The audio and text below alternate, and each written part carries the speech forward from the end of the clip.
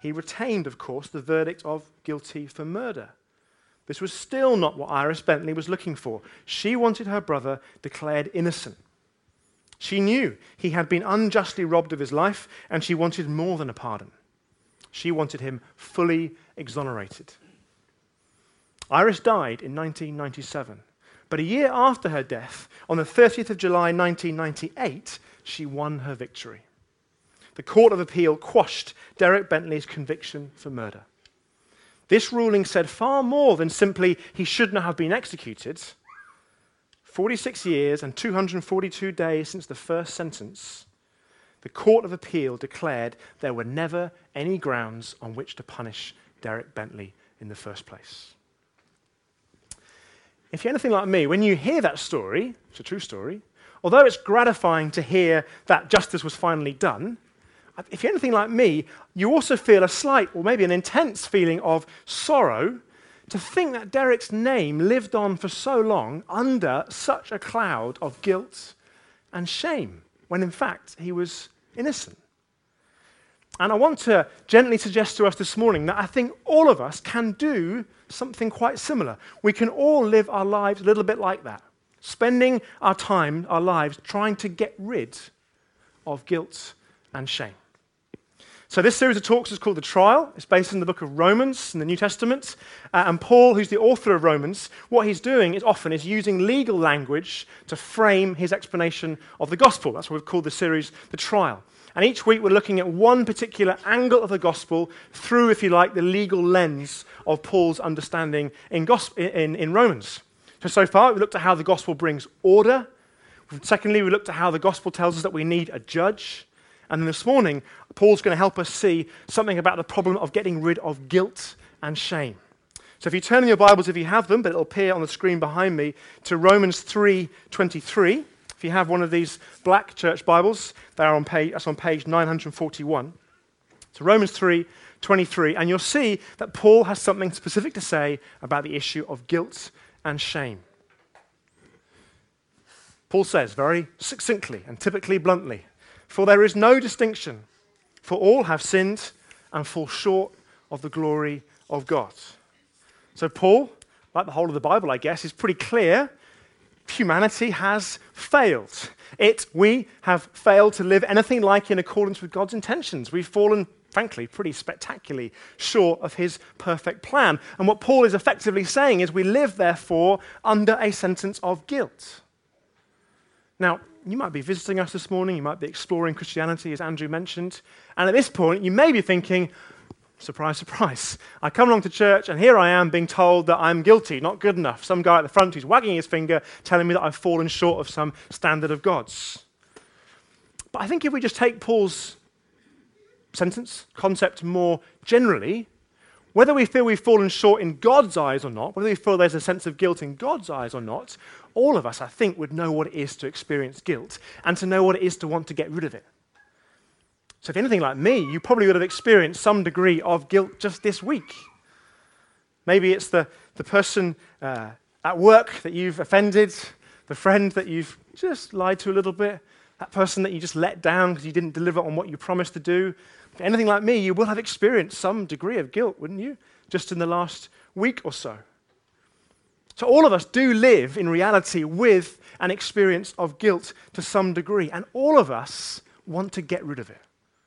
All of us want to get rid of guilt and shame. That's in our nature.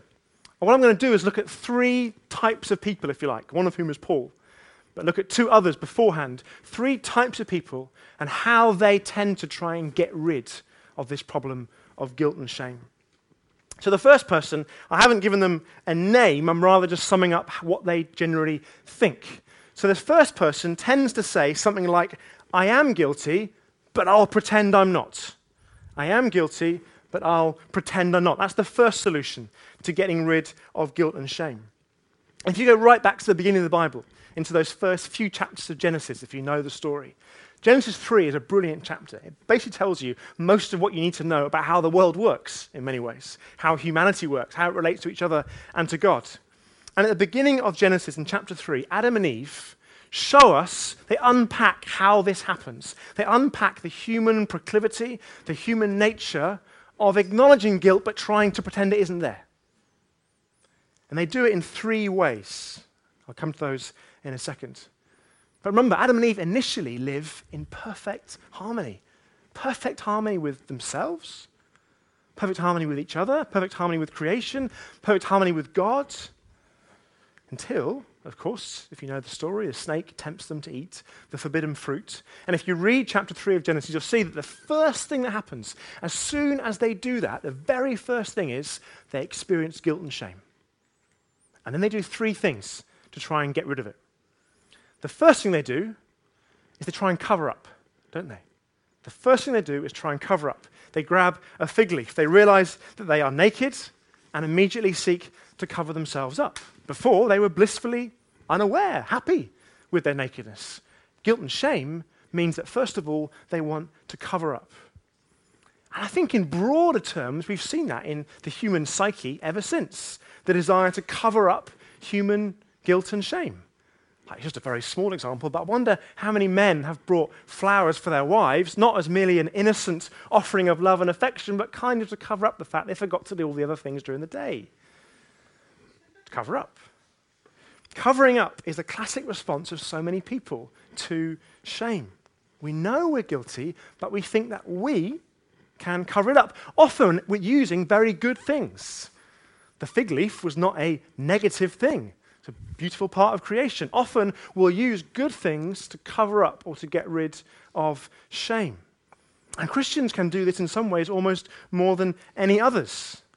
It's what I've begun to call moralism, I think. And by moralism, I mean that tendency that Christians can slip from the gospel towards moralism, and we start using good things, ways we're serving in church, or good behaviors, and we can sometimes use those good things as a bit of a fig leaf to cover up something of the guilt and shame that we can feel. The second thing that Adam and Eve do to get rid of their guilt and shame after they tried to cover up is to hide.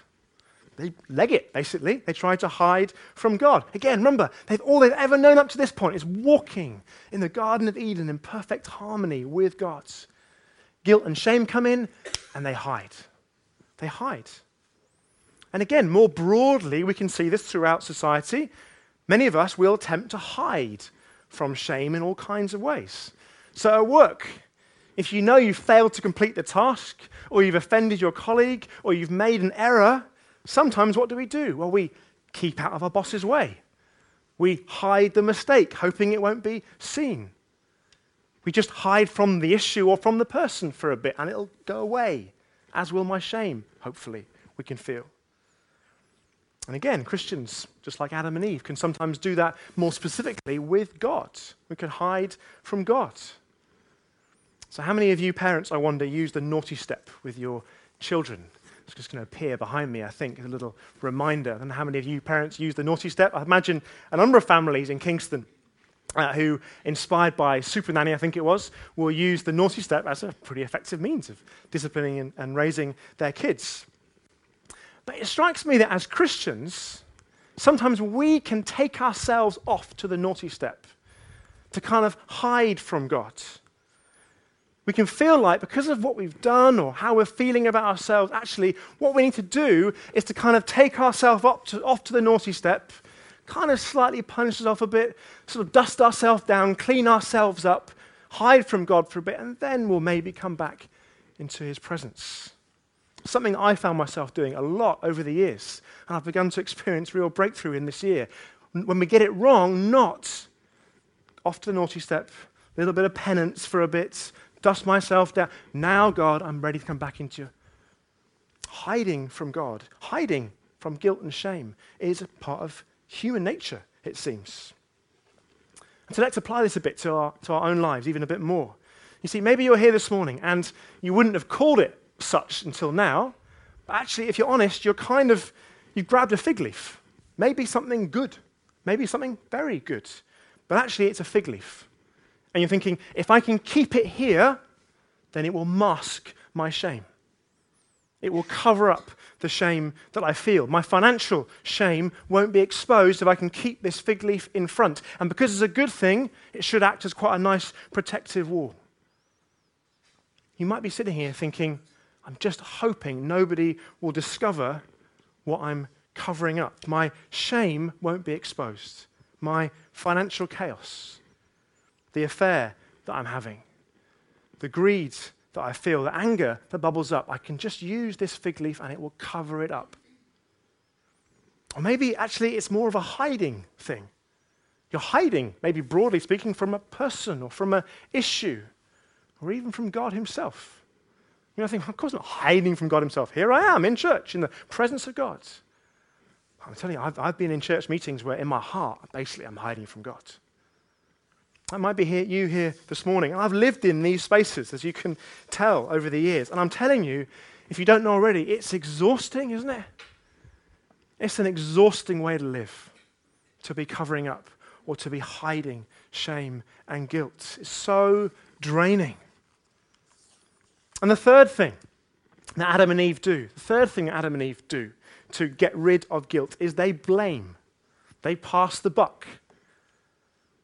So they try and cover up, then they try and hide, and God, of course, knows exactly what's going on. So he asks Adam, why did you eat the fruit? And what's Adam's first response? She made me. And what's Eve's response when God asks her the same question? She looks at the snake, it tempted me. Straight away, in the human nature, to get rid of guilt and shame, if you can't cover it up or you can't hide it, you will blame something or someone else. It all starts with Adam and Eve. When we think that we're the ones to deal with our guilt and we won't or we can't cover it up or hide it, we will often resort to blame. Not my fault. And if I'm honest, that is in my kind of natural default line of thinking all the time. Whenever somebody lays a criticism at my door or a suggestion that might be guilt in my life, my default thought usually is, it can't be me, how can I deflect this? There must be someone else or something else to blame. And you're all looking at me totally blankly. Really, Philip, you're the only one that does that. I would suggest I'm not the only one. But I remember when I was a teacher, I remember being challenged by a parent who had the audacity to suggest that I'd given the wrong revision information to her child before an exam. And my default reaction was, no. I didn't. Of course I didn't do that. Of course not. I think you'll find that Michael just didn't listen to the instructions. Clearly I would have given the right information. I'm sorry, it's Michael's fault. And then I checked my notes, and sure enough, I had given the wrong page numbers for the textbook before the exam. It wasn't Michael's fault. It was my fault. But my default thinking, when some criticism, some guilt was laid at my door, my default thinking was, how can I deflect this elsewhere? And the point here in these three things is that when someone is living and they're using often good behavior to cover up or to hide or to pass the blame, what we're doing when we live like that is essentially we're trying to get rid of guilt and shame ourselves. And it's exhausting. And you can seem really, outwardly, you can seem confident, assured, relaxed, full of humor, but inwardly, it's exhausting, and we're full of shame. And if I'm honest, the church, I think, broadly speaking, has sometimes fueled that kind of way of thinking and living. Sometimes the church hasn't wanted to be a place of honesty and authenticity. It's exuded an atmosphere of just keep it to yourself. Cover it up, hide it, deflect it, whatever. Keep it to yourself. We'd rather not talk about it. And so it doesn't really surprise me, and of course I'm painting a caricature to some extent, but it doesn't really surprise me that much of modern, you might call it modern liberal society, has rejected that kind of thinking. I've called it moralism. Sometimes I call it kind of conservative tradition or religion, if you like, if those words are helpful. And modern society has largely rejected that, and I don't really blame them. I don't want to live like that, many people have said. Because the people who do it well seem quite proud, but also it feels quite bleak and oppressive to live like that. And so we found that in the 21st century, much of our society has rejected that way to deal with guilt and shame, which brings us on to the second type of person and how they get rid of guilt and shame. And it's much of modern society. They wouldn't say, I am guilty and I'll try and mask it, pretend it's not there, deal with it myself. They'll just say, I just reject the notion of guilt altogether. This is the second type of person. I just reject the notion of there being a God who could or would find me guilty. And that's how I'll get rid of the problem of guilt and shame. I just reject the notion, the concept of it. So let me give you two illustrations to show you what I mean. When I was at university, welcome to all of you new students who are with us. When I was at university, it was a little longer than I care to admit. I was a Christian, but I kind of oscillated, I suppose, from, frankly, a degree of moralism, wanting to behave well, towards just not being able to behave well and throwing the towel in altogether. I'm quite a black or white thinker. I tend to go from one to the other, nothing much in between. And that's how I kind of lived a little bit at university. And when I wasn't behaving well and I threw the towel in, I would tend to buy into the mentality of my good mates that I was living with. And so Wednesday night was our kind of main night in the week to go out. And the mentality that I sometimes bought into, which all of them really believed, was it's Wednesday night, do whatever you want, let your hair down, go crazy. There's no consequences to what we do. Just do what you want. Guilt? Consequences? Shame? We've left that behind. Old-fashioned idea. Do as you wish. That's what we did. But we didn't really fully believe that. We just acted for a bit like we did. I'm not sure that anybody who says there's no such thing as being held to account, there's no such thing as consequences like guilt and shame, I'm not sure that anybody who says that actually lives like they really believe it. We just delayed it for a while. We just delayed consequences. Often known as the walk of shame the following morning. That's the consequence. So we didn't really believe what we said. We just delayed it for a while.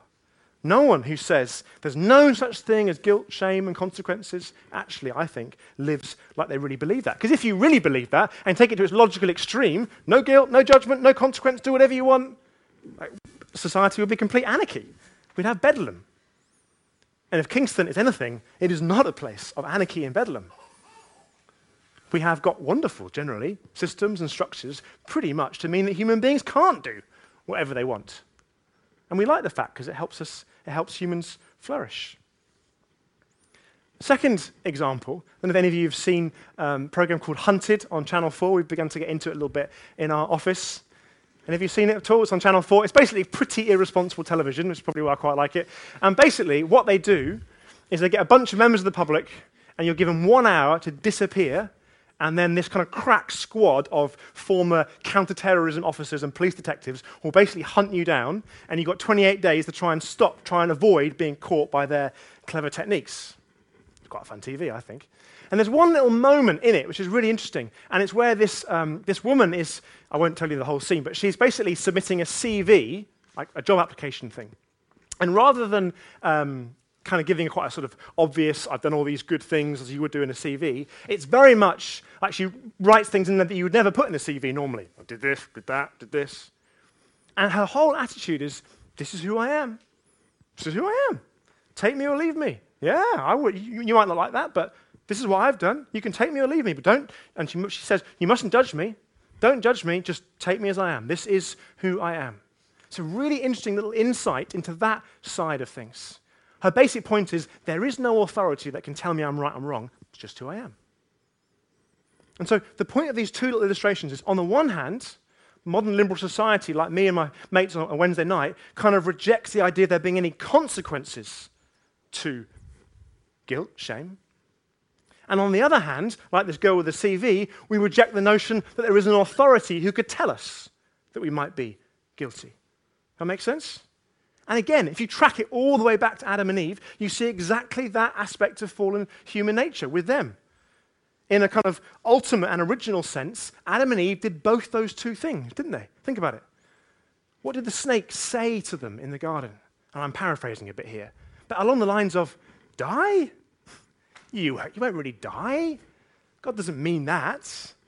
Frankly, God's just a bit restricted and oppressed. No, you'll live, you'll be like God. Come on, eat. And they did. They believed him. Adam and Eve bought into the notion that there's no such thing as guilt and shame as a consequence, and they bought into the notion that there's no authority that can tell you whether you're guilty. And human beings have lived like that, with one foot in either camp or both feet in one, ever since. And I appreciate I'm being simplistic in a way, but I'm trying to help us understand a little bit of how the human heart works. And the Bible tells us more and more how the human heart works. Throughout the Old Testament, after Adam and Eve, we see a kind of a study of humanity in many ways. God's people, the people of Israel, if their story is anything, it's a story of grappling with guilt and shame all the time. How do we deal with it? And in some ways, their kings, their leaders, personify the struggles of the people. So King David is just one example. And some of you will know the story of David and Bathsheba. And so David finds himself as the king on the rooftop of his palace, isn't he? One hot Middle Eastern summer's afternoon, dusty, wants to go and cool down, finds himself on the palace roof, surveying his city, his empire. And if you know the story, you know that David spies somebody else doing a similar thing.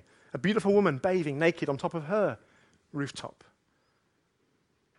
And in that moment, I don't know exactly what he thought, but I think it's a reasonable guess to say that in that moment, he would have thought things along the lines of, I'm the king. I can do whatever I want, and I want her. And in that moment, he decided that he could do as he wished, and he decided there's not going to be any consequences. I can just take her, I can use her, frankly, and nobody will ever know. That was the lie that he bought into in that crucial moment. No consequences, and there's no authority except me who can make the decision. So he had both feet in the modern liberal camp, if that makes sense. And if you know the story, of course, Bathsheba has no choice in that culture but to accept the summons of this king. David sleeps with Bathsheba. She becomes pregnant very quickly. And at that point, David puts his feet in the other camp, the other way of dealing with guilt and shame. Because now he knows guilt and shame, he knows what he's done, and he wants to still rub it out. So now he goes into the cover-up camp. Does that make sense? So initially, he was ignoring the idea of consequences and ignoring the idea of there being an authority other than him. Now he knows guilt and shame, so he's got to cover it up. So he calls Bathsheba's husband back from the battle line. He gets him drunk. He persuades him to sleep with his wife, thinking if they sleep together, then Bathsheba's baby will assume to be his, and it'll be fine. I'll cover it up. Uriah doesn't do that. He refuses to do that. He wants to stay with his men, with his soldiers. So David now has got to go even further in the cover-up, hasn't he? So now he sends Uriah to the worst part of the battle where he knows if he fights in that part of the battle, he'll be killed. And he is. And then David can marry Bathsheba, and of course Bathsheba's baby will assume to be his because they just got married and it'll be assumed to be, no one's going to check the diary too closely. Cover-up. Just that one example of one person in the story of the Bible oscillating from the two sides of the human heart because he's trying to rub out guilt and shame. And neither work. If you haven't got the point so far, neither of them work. And Paul knows this. Paul knows exactly this. And we'll go into the final solution, which is Paul's solution, which is neither to deny consequences and authority or to deal with it himself. Paul's solution is very different. We'll go back to Romans 3:23. I'm going to read a few more verses this time. Let's see again what Paul said. For there is no distinction, for all have sinned and fallen short of the glory of God, and are justified by his grace as a gift, through the redemption that is in Christ Jesus, whom God put forward as a propitiation by his blood to be received by faith. Now, there's some words there like propitiation and redemption and justification that I don't particularly want to get into, but the broader point that Paul is making, and he makes it throughout Romans, is he denies that the solution to guilt and shame is to try and get rid of it yourself. He denies that the solution to guilt and shame is just to pretend it doesn't exist and reject the concept. He says there is guilt and shame, we're all under guilt and shame, and the answer is Jesus, specifically Jesus' death or Jesus' blood, as he says. And we're coming into the home stretch now. It's fascinating to me that Jesus' death on the cross is perhaps the most shameful act possible. If you've ever studied the crucifixion, or just even now as you're contemplating it, you'll know that it wasn't just a horrifically painful death that the Romans had concocted for their victims.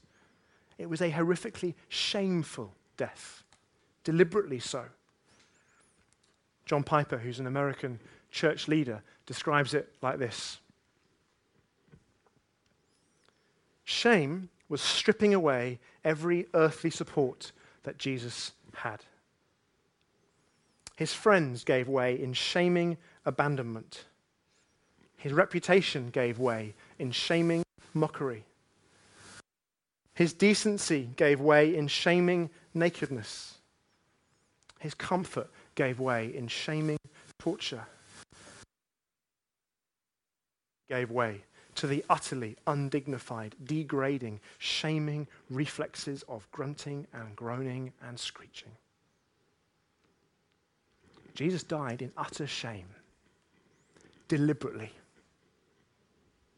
Because the shameful death of Jesus puts to death the two lies that humanity had believed ever since Adam and Eve. Let me say that again. It's a beautiful and horrendous irony all at the same time. The shameful death of Jesus puts to death the two lies that humanity had always believed. Remember the first lie, no consequences. Don't tell me about right and wrong and guilt and shame. I live free, modern liberalism. There's no consequences to what I do and you can't hold me to account. Jesus puts to death that lie by his death. How? Well, later on in Romans, what does Paul say? The wages of sin is death. Sin is what effectively is our guilt and our shame. So Jesus' death proves the consequences of our guilt has to be death. Why? Because he was without any guilt. The Bible says over and over again, he was without sin, without guilt. It's fascinating to me that even those that hated him the most, that wanted him killed the most, they couldn't pin any guilt on him at all, other than he claimed to be God. Think about that for a moment. Those that most wanted him dead, that would have made up anything to make him dead, all they could pin on him was that he claimed to be God. Jesus was without any guilt. So the fact that he died means it must be my guilt that held him there. It must be my shame that pinned him there. The guilt of every human being in the eyes of a perfect God brings real and deadly consequences, death. And yet Jesus absorbs all of those consequences upon himself. And so Paul says, and I'm paraphrasing, that is a gift of grace, and you can receive it through faith. What's the second lie that Jesus puts to death? He puts to death the first type of person, if you like, that I described before. The lie that says I can pretend that I'm without guilt and shame by covering it up or by hiding it or by blaming somebody else. If that were possible, Jesus would not have had to die. Do you see that? If it were possible to cover up my own shame or to hide it or to deflect it somewhere else, God himself would not have had to go to the cross. So I say again, on the cross it is a brutal, beautiful irony all at the same time. The death of Jesus puts to death those two lies, that there are no consequences and that I can deal with it myself. And here's where it starts to become increasingly personal. Because if you're anything like me, as I mentioned before, you can have a foot in both camps. So we can sometimes believe, can't we, that our sin isn't really that serious, that it won't matter. How many times do you feel that little voice? Just this once. Just this once. It won't have consequences. And frankly, who's to tell me what's right and wrong? All of us can put a foot in that camp. All of us can. Or we can put one or both feet in the moralist camp. I am guilty and it's up to me to sort it out, cover it up, hide it, blame it, not God. That's moralism. That says that I can accomplish what is needed through my behavior, through my good deeds. Neither of them are the gospel and neither of them work, and both of them are exhausting. I can't be casual about my sin. I can't be, because the gospel tells me that all of my guilt and shame is the thing that pinned Jesus to the cross in total shame. So how can I be casual about my sin when it's mine that pinned him there? But it's on him. It's on him. It's not on me. It's on him. So I don't need to cover up. I don't need to use a fig leaf. I don't need to hide. I don't need to deflect attention because it's all on him. So I can live transparent in front of God. I can live transparent in front of you. Because all of my shame is always and continually on him.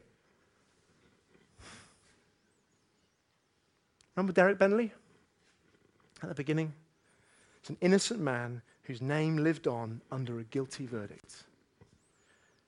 And I'm suggesting that too many Christians can live like Derek Bentley's memory, under a sentence of guilt when in fact they are utterly innocent in Christ. Listen, consequences of sin are grave. Death. Forever. That's why Jesus had to die. But guilt is not the inheritance of the Christian. In Christ, we can get rid of guilt. The very problem I set up at the beginning that people have been trying to deal with for centuries and centuries and centuries by masking it or rejecting it, we can get rid of guilt in Christ because he has done so. That thing that is in every human gut that wants to get rid of guilt is accomplished in God himself. So come on, whatever your situation, whatever you might be hiding, big or small, listen, I can't promise that the consequences to unmasking things are not significant. They probably are. That's the nature of sin. But guilt will go. Shame will go. You see, you can be rightly ashamed of actions, but not live in shame. You see the difference? You can be rightly ashamed of things, but not live in shame. The consequence of coming to God can't be that you're shamed in his sight. Why? It's all pinned on Jesus. Let me just close with this last piece of scripture. Later on in the New Testament, the writer of Hebrews says these amazing words that I've read so many times, but I missed the last sentence. Chapter 12 of Hebrews, first couple of verses. The writer says, "Therefore, since we are surrounded by so great a cloud of witnesses, let us also lay aside every weight and sin which clings so closely, and let us run the race that is set before us, looking to Jesus, the founder and perfecter of our faith." And this is the bit that I've missed. "Who, for the joy that was set before him, endured the cross, despising the shame, and is seated at the right hand of the throne of God." I'd never really seen that. Jesus despised shame. What does that mean? So it's a remarkable phrase. That means that Jesus looked at shame squarely in the face, and nobody had to confront shame like Jesus. He looked at shame squarely in the face and said, "Shame, I despise you. You are defeated. I look at the joy of winning men and women and children to my Father, and in comparison to that shame, you are nothing. All the humiliation, shame that you've thrown at me on the cross, it's nothing compared to the joy of what I'm accomplishing. Shame, you are dead." That's what that means. Shame is dead in Christ. So I come back to my silly little analogy of the naughty step. If you're in Christ, you never, ever take yourself off to the naughty step, to dust yourself down for a bit, to live on your own, to hide for a bit, and then try and come back into God's presence. All of your shame is on Christ. He despised it and defeated it for you. The life of the Christian is to take sin seriously, to get busy killing it in the light of the fact that Jesus has killed it. The life of the Christian is never to live in guilt and shame. Never to live in guilt and shame. It's to live free, with poise. A Christian lives with poise, humble at the fact that Jesus did have to die for me as the only way it could be dealt with. Confident and bold because I know it's dealt with. And I'm not spending my life trying to mask it, cover it up, hide it, deal with it myself. It's all pinned on him. In a second, I'm going to invite the band up and we're going to continue sharing communion together, which we're doing each week. And each week I'm trying to help us take communion with a specific gospel narrative, gospel focus in place. So if you're a Christian, you're going to take communion this morning, I want you to be chewing on that wine-soaked bread or blood-soaked body and contemplating on the shame that Jesus experienced and the shame that he defeated. Everything I've done and will ever do is pinned to him. He despised shame, he defeated shame, and we eat the bread and take the wine, celebrating that fact. Taking sin seriously, confessing it to God and each other, maybe within the communion setting, and living free and confident and full of poise and without an ounce of shame. That's the inheritance of the Christian. That's what you're invited to. If you're not yet a Christian or you're exploring things, you should feel under no pressure at all to take communion. But don't opt out. Why not think? Why not think? Why are these people doing this? Why do they believe what they believe? Why is this ritual so significant? What do I think about this issue of guilt and shame being a reality and not something I can reject or deal with myself? Take time to think it through. And we'd love to chat with you and answer questions afterwards. So if the band and the communion team could join me at the front. In a second, there'll be various wonderful servers who'll have communion. We have bread which you dip in wine here at the front, on my left and my right, and at the back, top left where you're sitting, is gluten-free and juice if that's your preference. And we're going to sing a song called How Deep is the Father's Love. And there's a wonderful line where you can sing, and all my sin is pinned upon him. All of my shame is upon him. I look up there and I see it dealt with forever. Shall we stand? We'll sing, we'll celebrate, we'll take communion, we'll pray with each other if you want to. It's a ritual, but it's an informal one and one that you can use to enjoy and acknowledge God. Lord Jesus, we thank you, and we are in awe of your accomplished work on the cross. Jesus, all I can virtually do is to imagine the pain that you went through, but the shame that you went through is indescribable. But it was a deliberate thing that you were doing, taking upon yourself all of the shame of humanity, all of it. So Jesus, we look upon you now. We look upon you and know that our shame and our guilt is pinned to you forever. We want to be Christians who take sin seriously and get busy killing it and living in the freedom of the gospel that says that shame and guilt is not our inheritance, not now, not tomorrow, not forever. We love you, Jesus. We worship you and we follow you. Amen.